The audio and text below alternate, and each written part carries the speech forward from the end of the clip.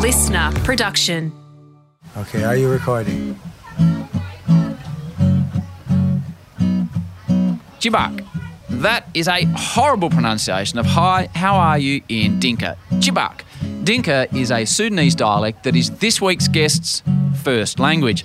Salam or mahaba, again, meaning hello, how are you in Arabic. This time again, I will have butchered it horribly, Arabic being this week's guest's second language. And now, hello and welcome to episode 133 of the Howie Games Part A. Now we are on to this week's guest's third language. Two more than me, I'm not sure about you. Anyway, the point of this intro, immigrant communities all around the world do some phenomenal things to uproot their lives and travel somewhere completely foreign to them in the hope of forging a better life for their families. A new language, that's often just the starting point. Just picture yourself in this situation for a moment. You and your family get on a plane. You fly to the other side of the world where you do not know anyone, a country you know nothing about that speaks a language you don't know. That is what so many immigrants do. Majak Daw and his family, that's what they've done. This full episode is coming out today before the player profile to celebrate today's release of Majak's book, Majak Daw, written in conjunction with Heath O'Loughlin, released through Penguin. You can get it online or in-store everywhere. Right now, I couldn't recommend it more highly. It is not just a sports book, it's a story of an immigrant's journey from Africa to Australia, a story of hardship, of joy, of racism, of mental health, footy, and lots more. So you search and try to find, but you don't know where to go. So many thoughts flood through your mind. You're confused and want to know. Mystery, what is to be? So much more than meets the eye. Listen to me, time is your key. You will find out by and by. Majak Daw is known to the AFL community as a ripped, athletic, high-marking, what I would call bums-on-seat style player. Drives it a long way from goal. Oh, Daw! Wow. Spectacular. This is as good a mark as we've seen this year, I reckon. Have a look at that. All leap. If you saw that in isolation, you would think this man is the superstar of the game, wouldn't you? Now, as you're about to hear, the fact that Madge is playing a professional sport that he did not even know existed until he was a teenager, that is remarkable, but that is nothing compared to the rest of Majak's story. As much as we cover in this conversation, it only scratches the surface of what's written about in Madge's book. Get hold of it, read it with your kids. So many lost and left behind, and no one seemed to care. Those who should seems like they're blind, pretending they're not there. Can't they see they hold the key? Could make things better if they try.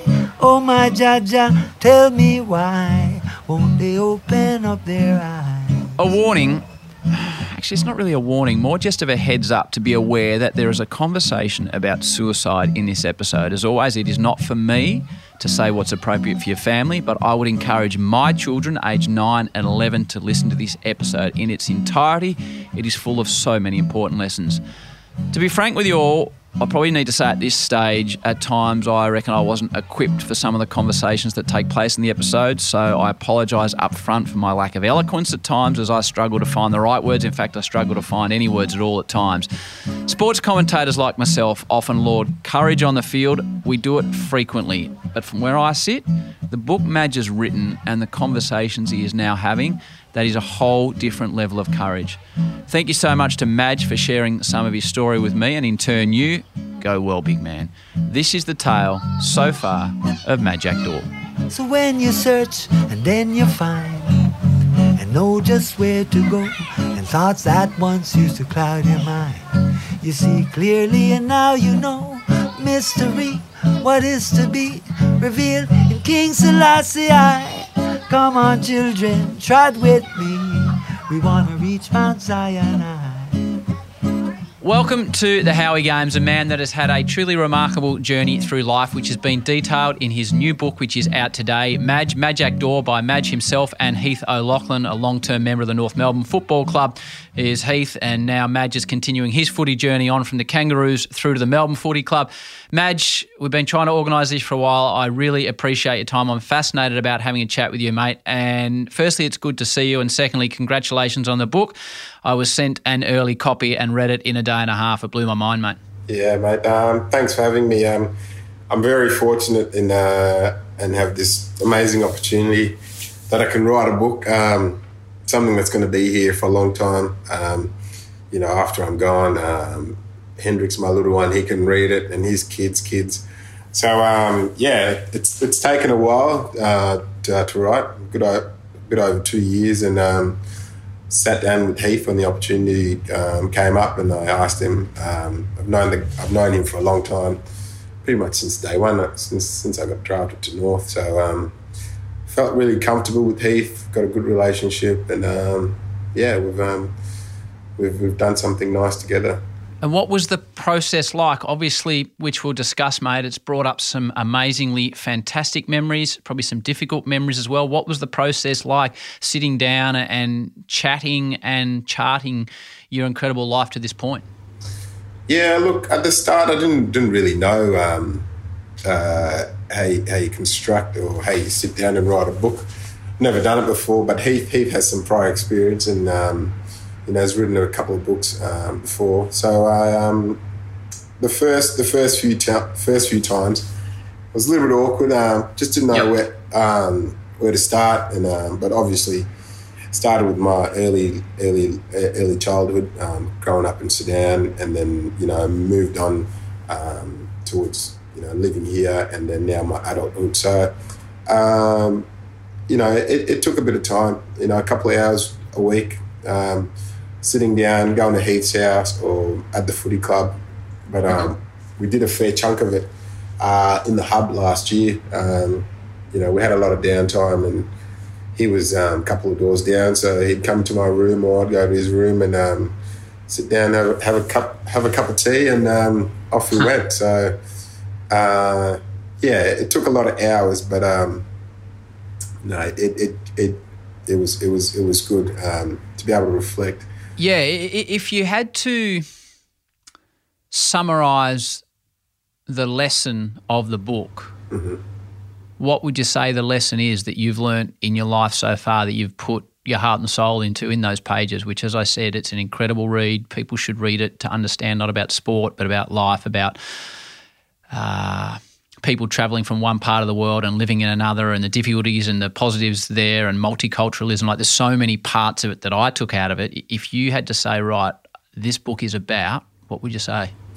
The way I looked at it, and the reason why I wanted to do it, it was more of a, I guess, to be able to relate to so many people in life, whether my experience with footy, being able to play footy for a while now and being in a football environment, but then also as a migrant, migrating here to Australia on a refugee visa, and those challenges that I've faced. There's going to be a kid along the way that's going to migrate to Australia, and he'll have some difficulties, and I want that kid to pick up the book and read some of the chapters in that book, and he can relate to me, and hopefully that can ease his tough experiences a little bit, and give him a bit that hope.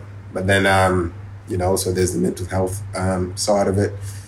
Someone that's struggling to get going in their life. Hopefully they can flick through that page and relate to how I've gone about it, and probably just normalise the mental health battles. So, yeah. It's a great answer, mate. And this will happen. This will happen after this podcast. This will happen when people listen to the book. It will have already happened to you countless times. Mm-hmm. So what is it like when someone comes up to you, whether it's the mental health space, whether it's the migrant space? Can you imagine what it's like when a young bloke comes up to you that's come from the other side of the world and has heard your story and thought, I can have a crack here too, and look up to you? Like, that's a beautiful gift that you're giving someone in the community. Yeah, like the way it feels like is, I guess I look up to my mum and dad a fair bit, and I think what they've been able to do, and they've been so selfless. Taking a risk first of taking a big family. I've got a lot of siblings. They've done that for me to have a better life, a better future, and I think just being able to give back to people. In a way, it's a gift that I can't really measure. I'm not sure if it's gonna change their life or what they're gonna do with some of the things they might talk to me about. But I know it's not too many people get the opportunity that I've had, play footy, relate to people in all aspects of life. And I'm only 30, so I think I get a lot of joy out of it. When a young kid comes up and says, I've started playing footy because of you, or only recently with my mental health stuff, people that have come up to me and just said you've inspired me to make some changes around my life. It just reiterates to me that I'm on the right path. If I've helped someone today, then I've had a good day. Just little things, mate. So. Oh, mate, it's a great response. It's like, as I say, it's a gift that you're able to give people. I'd love to chat with you through various parts of the book, and there'll be other parts that are obviously a lot more difficult, and that's up to you whether you want to talk about, and we'll get to that when we get to it, and I'll be completely guided by you there, Madge. But we spoke the other day, and I said that I've been lucky enough to spend large chunks in Africa. I unfortunately haven't been to Sudan. I've been to Egypt, where you spend a lot of time, I know, and I've spent some time throughout Africa, and I've taken my family there. It's such a remarkable part of the world, but a very different part of the world to where we are here. Mm-hmm. So, mate, tell me about your mum and your dad, and firstly your family and where you were born, and tell me a little bit about that life, because this is the part that really interests me, because I don't think people understand where you've come from and what you've done. I was born in Sudan. In Khartoum. So mum and dad are from south of Sudan. So that's where they were born. And when the civil war broke in southern Sudan, they migrated to the north. I think I really want to be clear on how they got there, but I'm pretty sure, a lot of people just walked, just say from Victoria to New South Wales or a bit further. So they walked. A lot of people didn't survive, lost their lives along the way. Have you had that discussion with them at all, Madge? Because there's books written about it where families are walking off into the sunset. Have you discussed that with your folks at all? Yeah, I've spoken to them in bits and pieces, but not in great detail. Mum and dad, they always talk about when they grew up in the village when they were younger. Dad they grew up with cattle. So I'm from a tribe called the Dinka tribe, and having cattle is your most prized possession.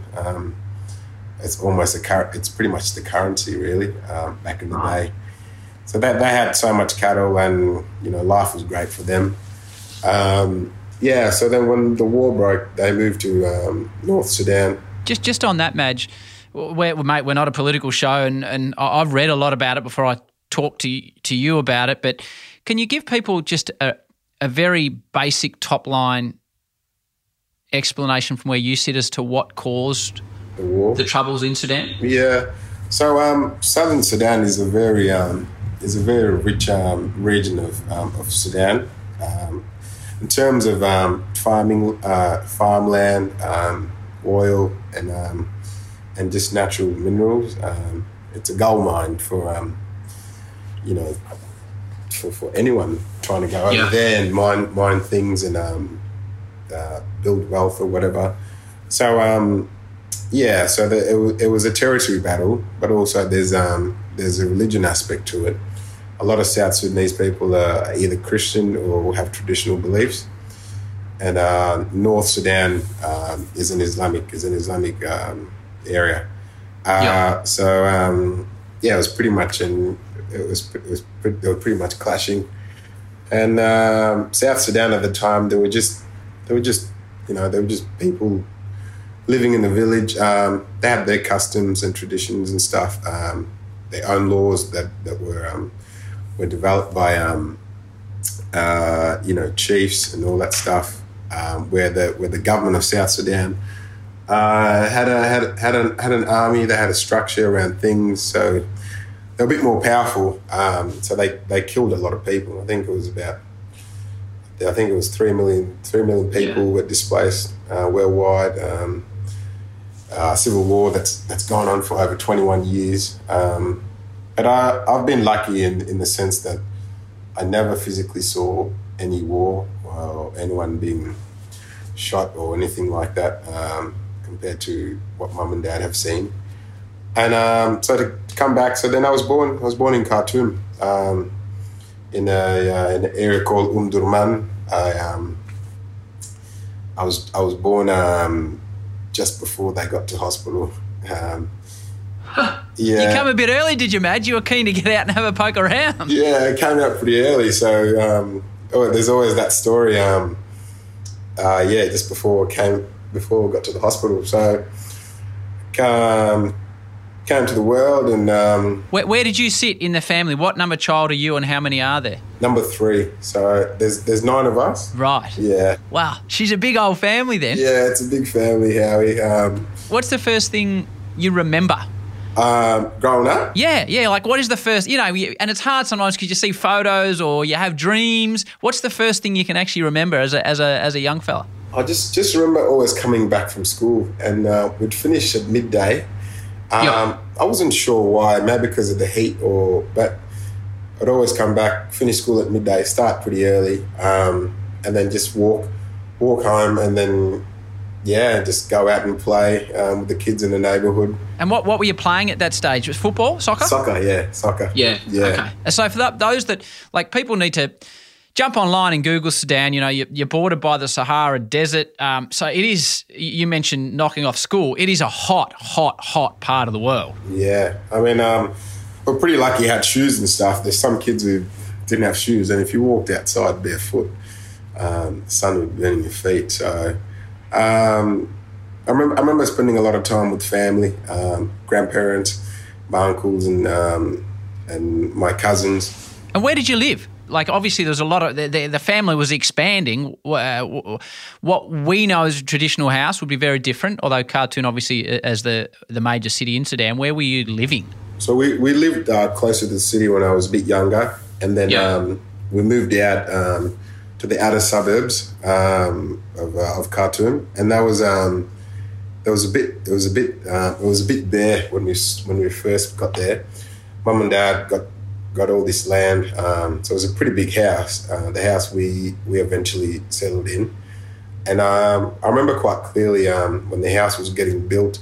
They were building the wall around the house and using mud bricks and all sorts of stuff. It was pretty basic. Didn't have a fridge. Didn't have a telly. We used an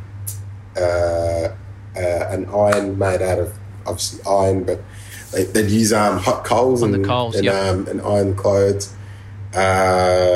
Go get the water from the village pump, which was only it's about 100, 200 metres away from the house. But I'd carry the water, bring it back.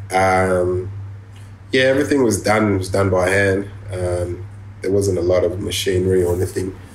And Madge, as you said, from the Dinka people, what is the traditional language spoken, and then what were you speaking at school at that stage in Khartoum? Yeah, so I spoke Arabic. That's what I learned at school, and that's what I spoke. And then Dinka is the language and the tribe, so I spoke Dinka. Do you still speak Dinka now? Yeah, I still speak Dinka now. Yeah. Could you say "G'day, how you going" to me, like just so I can get a feel for the sound of the dialect? Yeah, Chibagin Pyalgub and Chal Majak. Right, and then whatever you've said to me there, like a greeting, in Arabic. If I said a greeting in Arabic, yeah. Kaif al-hal, ana ismi Majak. Okay. And at what point do I go shukran and afwan? That's about the shukran or afwan. Shukran is if I offered you something, yeah, and you say no thanks, or if I offered you something and you accepted it, you say shukran.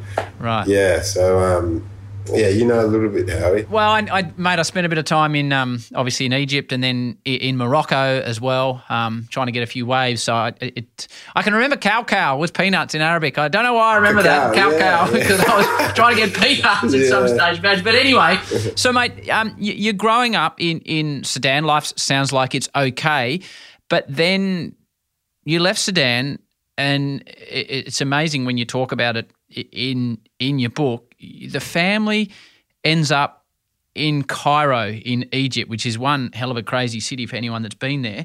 What causes that move, and how old were you at that stage? I was 9 when we left. Yeah, 9. Yeah, so I left in the middle of the night, and I sort of didn't understand. There was an incident that happened where Dad was detained. And he was taken in the middle of the night. Do you know why? He would so he was heavily involved in the church. So he would go and rescue, because the civil war was still happening. So him and the church group would go and rescue these kids who were pretty much on their way to becoming child soldiers. Bloody hell! And so he did that, and for a while. It even became closer to home that a next door neighbour's kid, and I was close with his younger brother. He was off the rails a little bit, but then found himself on his way to becoming a child soldier. So sorry, Madge, just sorry to interrupt again. Mm-hmm. Mate, if I stop you too many times, just tell me to shut up. No, that's fine. I've got so many questions, and I'm just trying to show people how different an upbringing you had to a lot of people in this part of Australia. Not all people, but a lot of people. So the child soldier, explain that to me. This is kids literally enlisted with no choice into battle at a very young age. Yeah. Yeah, they're pretty much kidnapped.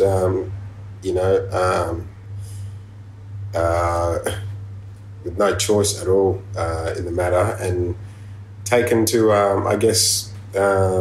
to camps, or where the war is, and pretty much fight against their own people. So it was because the South Sudan, the Sudanese government had their own military, but they were also forcing some of these young kids to fight against the South Sudanese people. So it was, it was heartbreaking.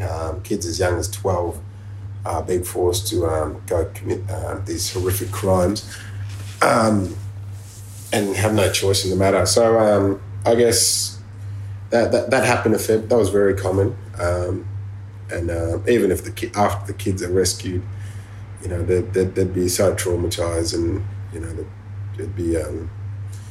It was hard for them to integrate back to normal everyday life and all that stuff. So if you walk, the old expression about walking a mile in someone else's shoes, you get a completely different perspective. Adults will listen to this, and kids will listen to this. Like, you've got a young bloke now. You imagine if he was Hendrix, got to 11 and he disappeared out your door and had to go and fight a war. Or if it was my kids, you have no concept. You would have more of a concept than I would, but how damaging and how that would be for a family. Yeah, mate, I think that's the thing, because also at the time the dad was not my dad.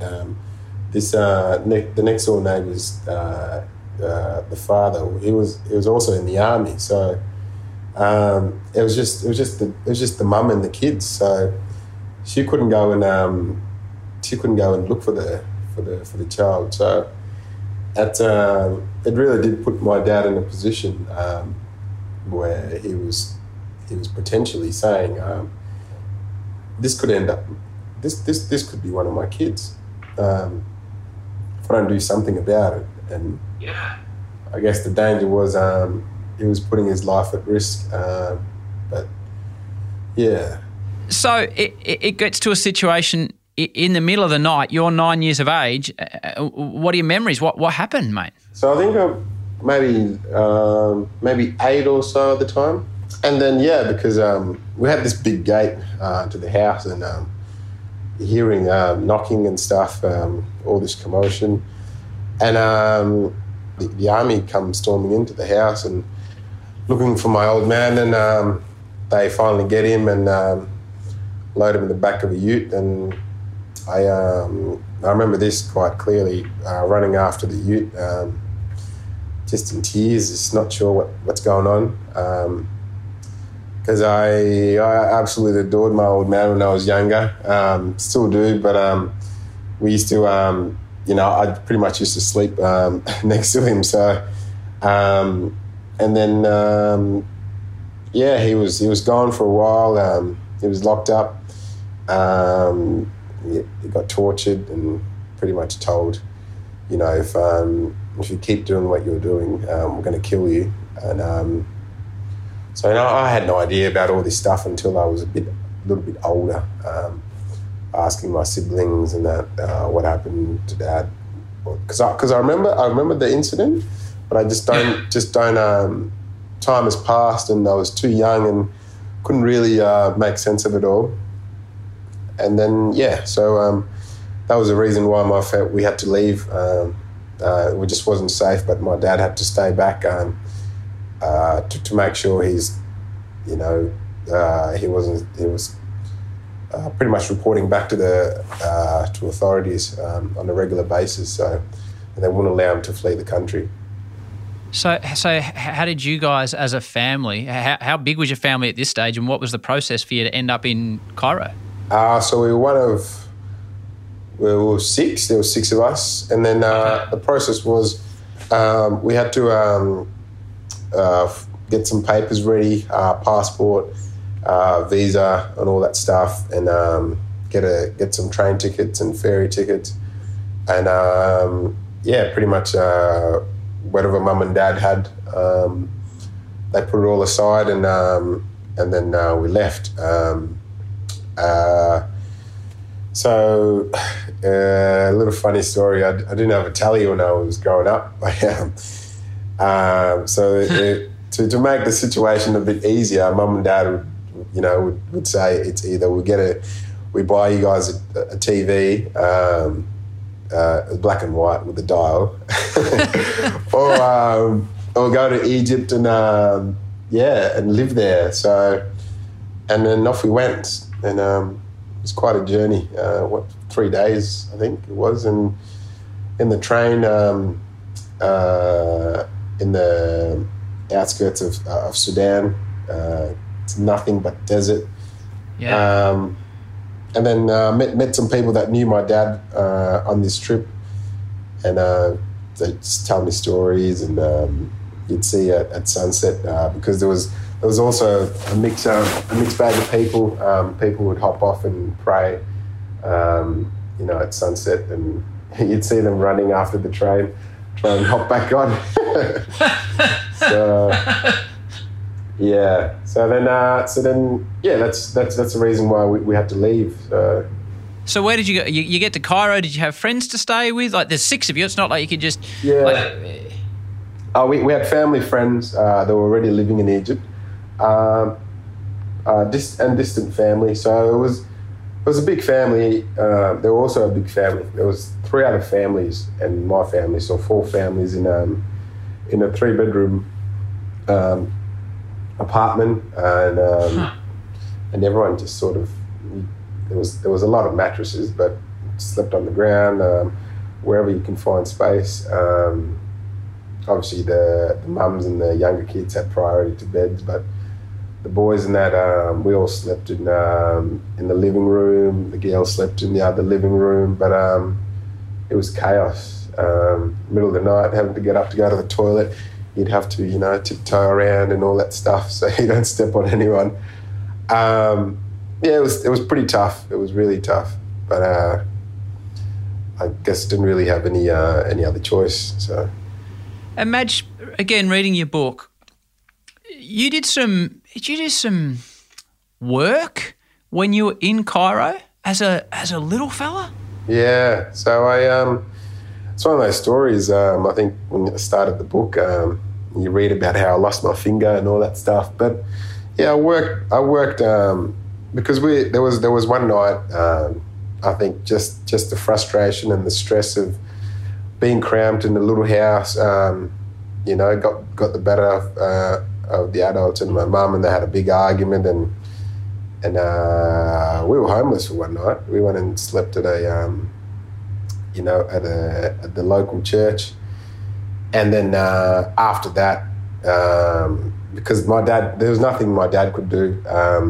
He was limited with work back then, and he couldn't really help us out financially. So my two older brothers, they had enough. They said, you know what, well, we're going to go to work. And they started working, for a few weeks. And then after that, I was like, well, if they can work, then surely I can do something about it. So off I went and started working as well. What were you doing? I started working at a carpentry shop. So how old were you? 9. Yeah. So how'd you get the job? I just asked the bloke. Just walked up to the shop and I asked him, and he said, yeah, no worries. You can start off by just cleaning up, sawdust, making tea, little jobs, nothing big. But then as I got a bit more experience, he started, asking me to hold the clamp, put the clamps in, apply the glue to some of the joinery. So I did that for a little bit. And what happened to your finger? So then I left the carpentry shop and I went to a sort of sewing machine shop where they made all sorts of stuff, blinds, clothes, pants, whatever. And I was pretty, I was curious as a young kid, and I was playing around with the sewing machine. So there's the belt that keeps the machine going. So I was tracing this metal wheel that the belt sort of sits on, and it sort of slipped, and my finger got caught. Yeah. It wasn't pretty, but no. Yeah, so the finger got caught between the belt and the wheel, and crushed my finger. That was pretty stressful for my mum, but they really looked after me. These people that I was working with took me to hospital. Mum came and I lost my finger, but I was able to get the right medical attention. Back to Madge in a moment. Next up on the pod, one of the most driven athletes this country has ever produced. Dual triathlon world champion Emma Kearney. Em trained so hard for so long, it almost killed her. I was defibrillated on the spot. So when they got me on the stretcher, they cut your T-shirt, cut your bra, and the paramedic said, can you feel this? And I said, well, what are you doing? And they were flicking my feet to see if my body was sort of shut down. And they said, okay, you can't feel it, we're going to shock you. And I thought, shock, what? And then I heard them flick a switch and everyone stepped back. And I'm like, holy shit. Anyway, I was externally defibrillated, just fully conscious. But I was about to say, when you watch that on the TV or the movies, the person's always unconscious. So if you don't mind me asking, and I hope no one else has to have to experience this, what's the sensation? Because again, explain what my experience, you see it on TV and the body comes up off the gurney, so to speak. What happens in real life? Yeah, that happens. So it felt like you were hit by a truck or hit by something massive, like right through the chest, and you felt yourself come off the bed and then land. Jeez. And then I just started ripping at pads. To get them off. I just get them off because I didn't know if another one was coming. And I just said, right, we'll need to stop. But, everything was peaceful. It had fixed it. So it clicked your heart back into where it was completely meant to be. Yeah, so they must have, started my heart. That is Emma Kearney next up on the show. Alrighty, let's get back to Madge. So Madge, we'll move on. I think you're in Egypt for 4 or so years? 3 years, yeah. 3 years. So do you remember when your parents said, right, we're now moving to Australia? Yeah, so we've been trying to get a visa for a while and we just couldn't. And then finally, we got granted one. And so it was about a 6 month process. And then we had to come up with the money for the airfares. Big family. We were lucky enough. We had Dad met a priest that was over from France, and he told him about our situation. And then he went back and spoke to to his parish back in France, and they raised some money, and very grateful for them. And then got the tickets, got the flight, and off we came. Did you know, like when your mum and dad tell you, right, we're moving to Australia, that is like me saying to my 11-year-old, right, we're moving to Khartoum, Sudan. They're going to have no concept of what we're even talking about. I presume you hadn't even heard of Australia at this point. I've heard of Australia because of other people coming here, other migrants and refugees. But in terms of what it looked like, even Melbourne, I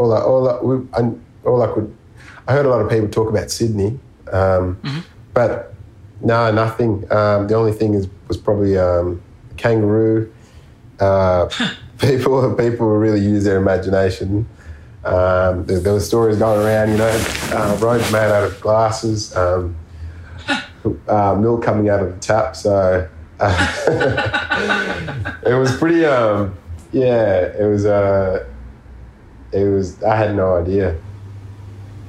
So, Madge, tell me, this country, which you and I are both fortunate enough to call home, is built on migration and migrants. We've all migrated here, rightfully or wrongly. We've all migrated to Australia. What are the challenges for migrants that you face moving to a completely different country and a completely different language and a completely different way of life? I think assimilating. It's completely different. The way people live here, how things operate, but also, just, I wouldn't say identity crisis, but just I've left my culture where I grew up and stuff. I still got my mum and dad at home, and then I come here. I don't look like my classmates or my teammates and stuff like that. So, and then on top of that, there was some racism. So it was there was a lot of challenges that I've faced growing up. But as soon as I knew how to speak the language, started to play footy, made some friends. Yep. Things became so much easier. So there's a few things you brought up there. On the language, did you speak any English when you arrived in Australia? No, I didn't speak a word of English at all. So, mate, how long after you arrived in Australia did you go to school? So probably around 3 weeks, because there was a process to get vaccinated, start building a medical history, find out stuff I've had when I was young and all that stuff. And then, being registered as a resident. And then we went to an English language school centre for, I think it was about 3 months, thereabouts. It was pretty intense, trying to cram so much. Yeah. So much in so little time. But did our best. And then after that, I had an option to either go to start grade 6 or go to start year 7. But I saw the opportunity of, if I went to high school, that I'd be with my would be with my older brothers. So I was like, well, I'm gonna go to high school. And I think if I had my time again, I'd probably go back to primary school. Just, it's a bit daunting. I don't know, being a bit not even 10 and a bit, starting year 10, turning 11, starting year 7. So I did that and, went straight to year 7. So every kid that has ever changed schools, it is a hard thing to do. So if my daughter leaves the local primary school and goes into Geelong, it's a process. And as a parent, you're concerned and they slowly make their way. What's your first day of school like when you have come from the other side of the world, you don't have any friends at the school? As you say, you're only just getting a grasp of the language. And as you said, you look different to the typical student at that school. Yeah. What's that like, Madge? It was pretty daunting. It was really daunting. Yeah. I didn't want to go to school. But I was with my brother and stuff. But just the language barrier, there were some things I just didn't know how to say or express what I wanted to do. So that was a challenge in itself. And then I guess when it was recess and lunchtime, I didn't know how to speak the English well. So a lot of the time I was either with my brother or with other kids in a similar position as me. So that was a tough part about it. Yeah. So, mate, for the average person that is established in Australia, of any background, creed or colour, if they come across someone that is going through the early stages of your journey that you went through, what can the average punter on the street do to make the new migrant's journey easier? Look, I think it doesn't hurt to just be kind or whatever, or if someone asks for help. And the help most of the time was directions, how to get on the bus, I don't know, where the local bank is, or when you go to, when we used to do grocery shopping, my dad didn't know how to say, my dad could speak English, but there were just some things that we just didn't know what the word is. So because my siblings were younger, there were still kids in that, maybe around Hendrix's age, and kids eat yogurt and stuff. He didn't know how to say yogurt. So he'd be saying cheese and people were like, what are you on about? So just little things. I think that it's just everyday, things we take for granted that I probably wouldn't even think about now really, but. Yeah.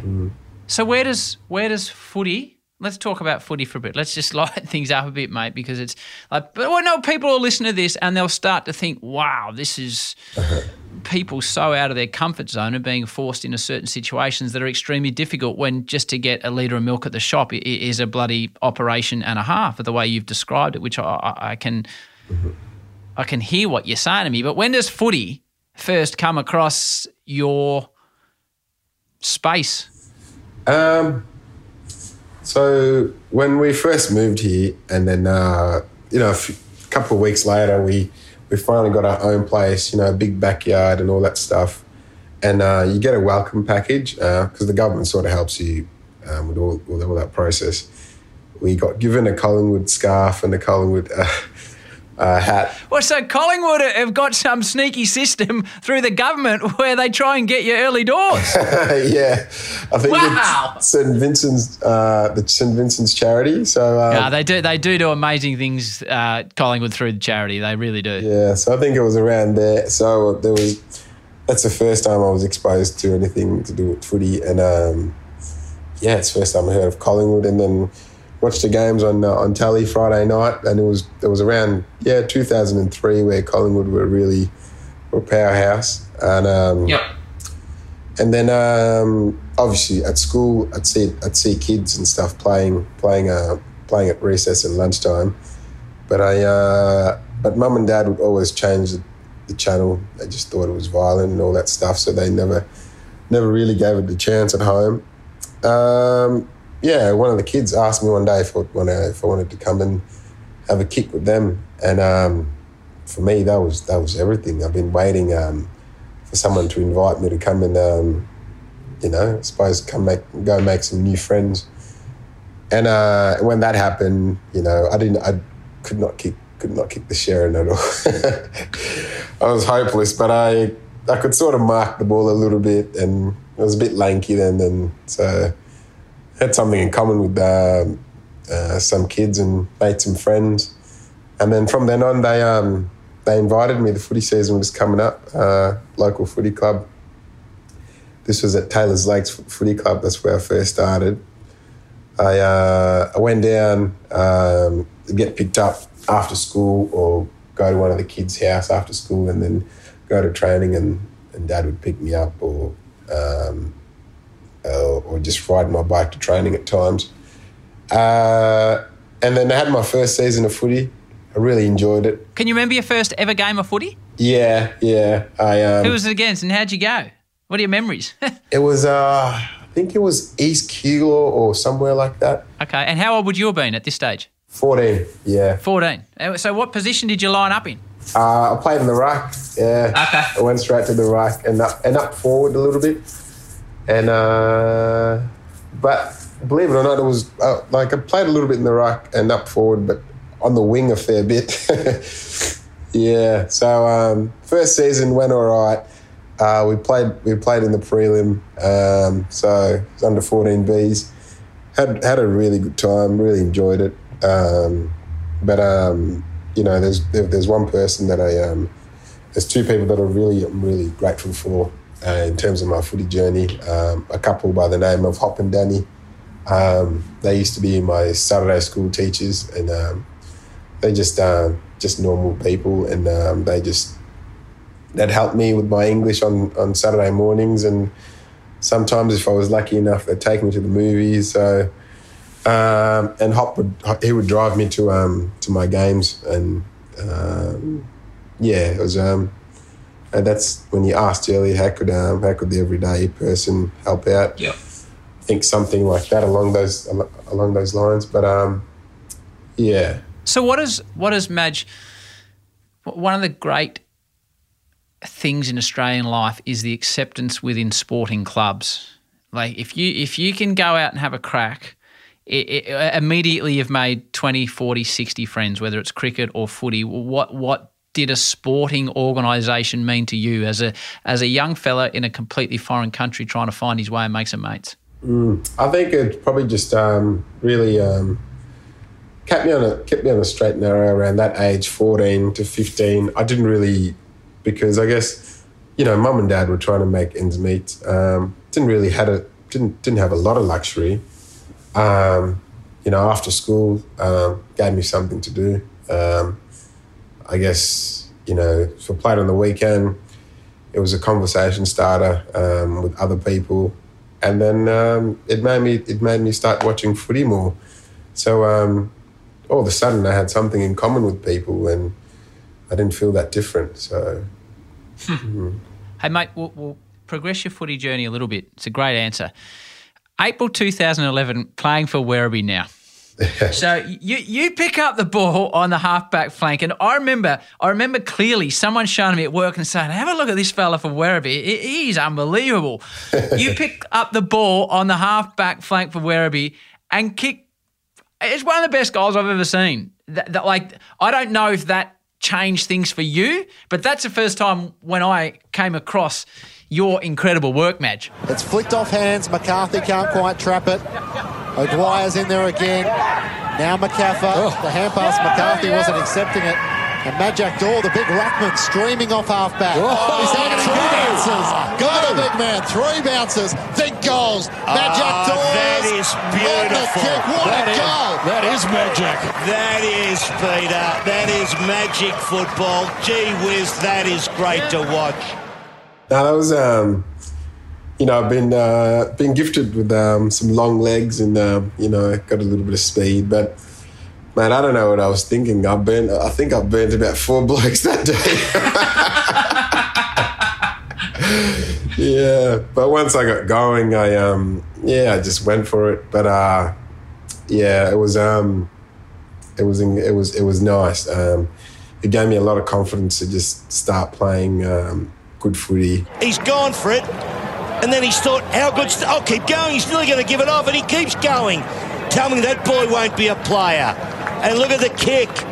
Absolutely perfect over the goal umpire's head.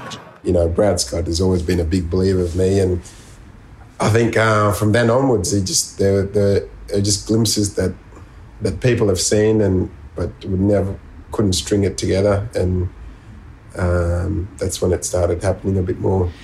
You mentioned earlier on the scourge that is racism, Madge, and probably in the last year we've started to really try and get an understanding of that on this podcast with various people like Michael Holding. Blew me away and really explained to me what it can do to someone's soul, really, to be racially abused. You talk in the book about being racially abused in Egypt, and then you talk about a particular game of VFL football that broke my heart to read about, Madge. Without me asking too many questions, what does racism mean to you, and what can it do to a person? I guess throughout my life, I've had experienced it in various ways. When I was little in Egypt, there wasn't much I could do about it. Just if I retaliated, then there was ramifications. So either just ran or just copped it. But when it happened in the footy game in the VFL, it was I guess I've worked so hard, playing footy on an AFL list. I've assimilated, and it just made me realise that there was still parts of me that people will always point out that I'm different, and that was heartbreaking, and I was pretty upset by it, but at the same time, the amount of support and a lot of people got around me, and especially the footy club. But when it happens, I think it's just a little reminder, just someone telling you, you're not one of us. But I think I've tried now. Now I'm a bit older. When it happens, I don't really give it the energy that it needs, because I look at all the wonderful things around me, the great people that have helped me get so far in life, and I always look and reflect on what would mum and dad say, or what they've been through, and I think they've been through some pretty rough patches in their life, and I think if they've retaliated along the way somewhere, then I guess we wouldn't be here. But I try to use it as a learning, try and teach people how it actually makes me feel, and it's hurtful. So I think if you come from that point of view, people can understand that, they might be just words, but you can really hurt someone by saying something as nasty as that. So, yeah. It's so magic. Don't get me wrong, I'm far from a perfect person, but it just seems such a basic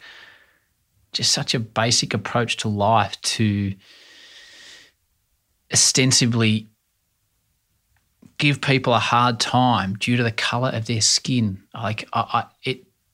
As I said, mate, I'm far from perfect, but it makes no sense to me. I'm sure it makes no sense to you. Yeah, absolutely. I mean, I think it's great. I mean, in terms of since coming into the system, it doesn't happen on the field.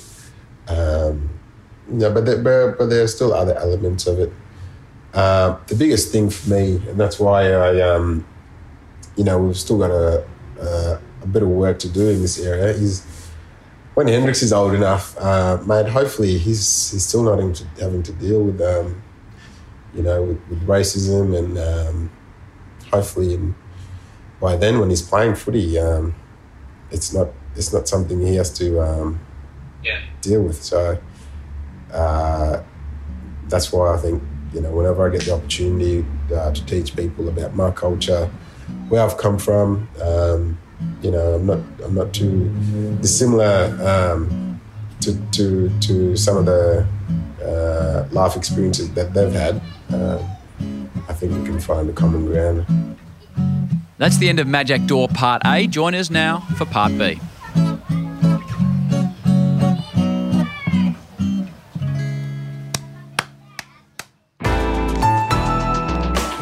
Listener.